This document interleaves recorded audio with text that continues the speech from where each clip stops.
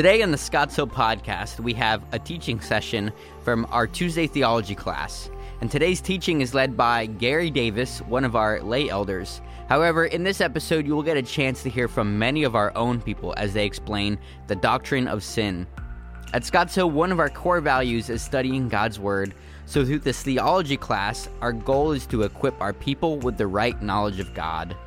Enjoy, and we hope that you will grow in your knowledge of God and application of His Word.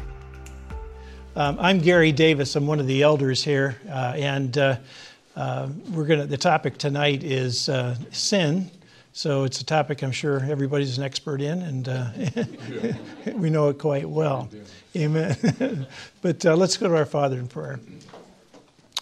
Our Heavenly Father, we thank you so much for all that you do for us. We thank you for the ability to get together like this in a place in this country, in a church like this. We thank you for your word. We thank you for its timelessness and timeliness. We thank you for these folks who are dedicating more time to learn a little more about you. Be with us this evening as we cover this topic. Guide us and direct us. For in Jesus' name we pray. Amen. We'll ask Group 1 if they have their spokesperson come forward here. Sin is any failure to conform to the moral law of God in act, attitude, or nature.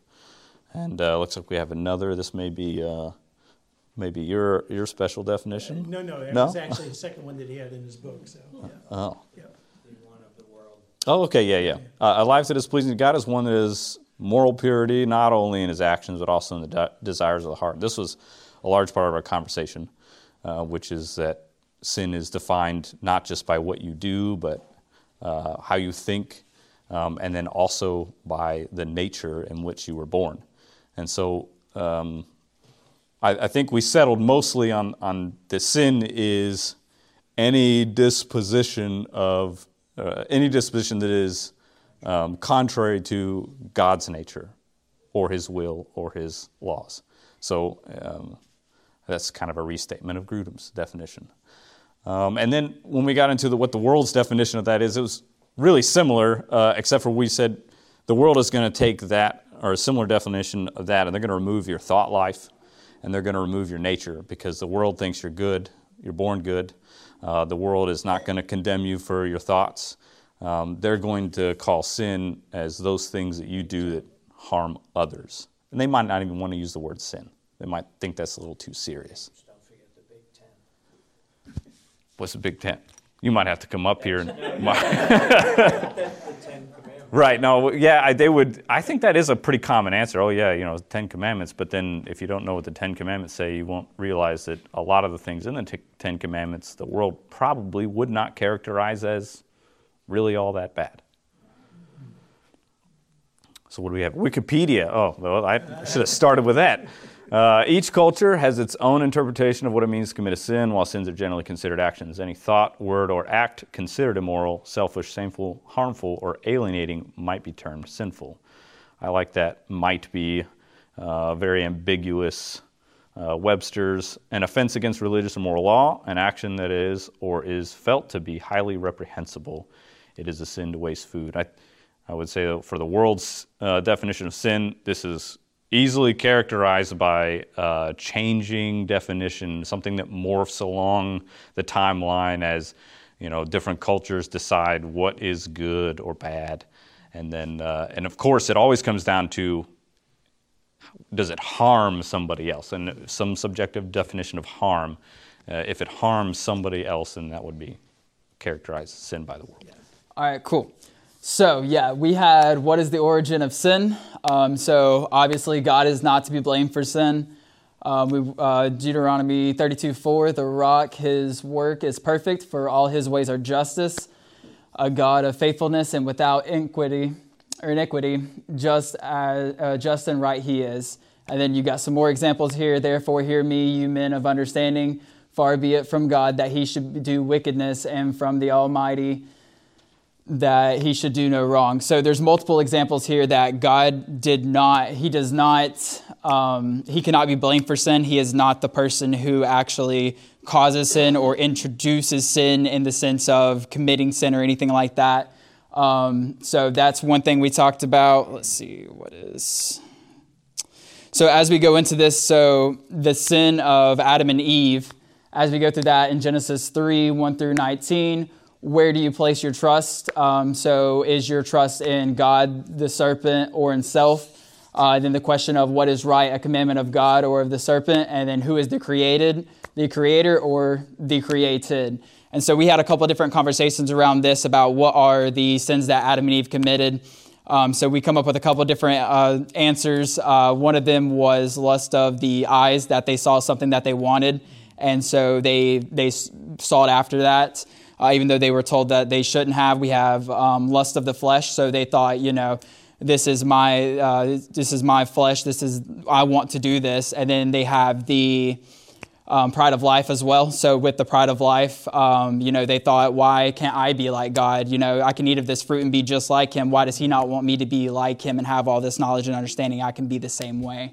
And so there was a couple different, in that one act, there was multiple sins that were committed, multiple commandments by God that were broken. And so was God the author of sin? So he ordained that sin would come about through the voluntary choices of moral creatures.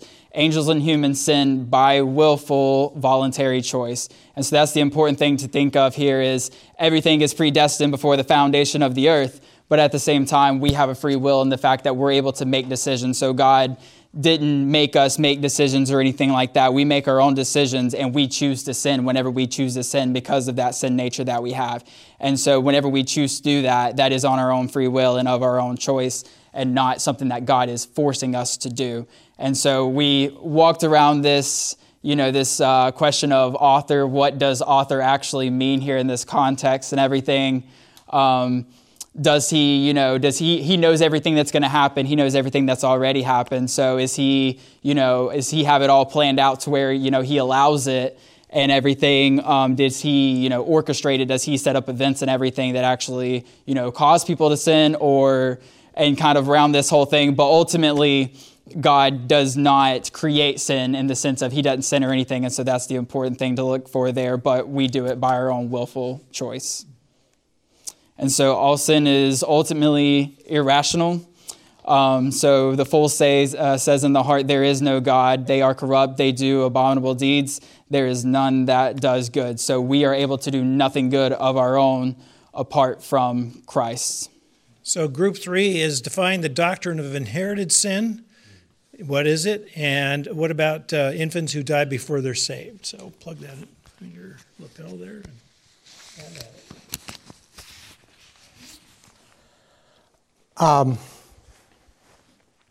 As far as inherited sin, in God's eyes, when Adam and Eve was in the Garden of Eden, they were going through a time of testing.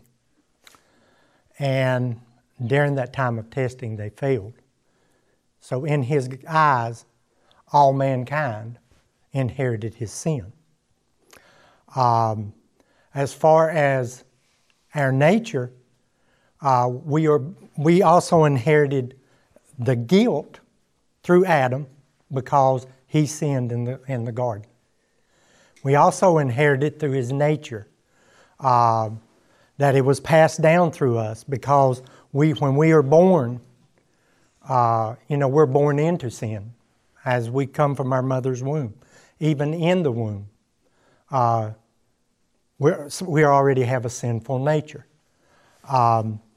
It says in Psalm 51:5, "Behold, I was brought forth in iniquity, and in sin did my mother conceive me."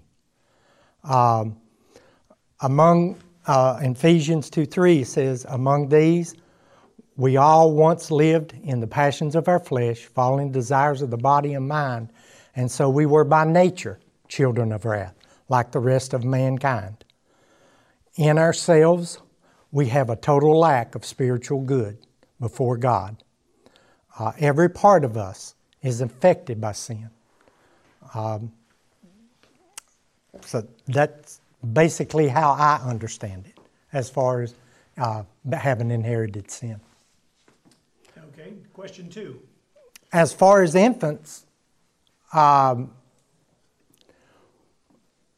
the Bible really, to me, is kind of quiet on it. It doesn't give a clear-cut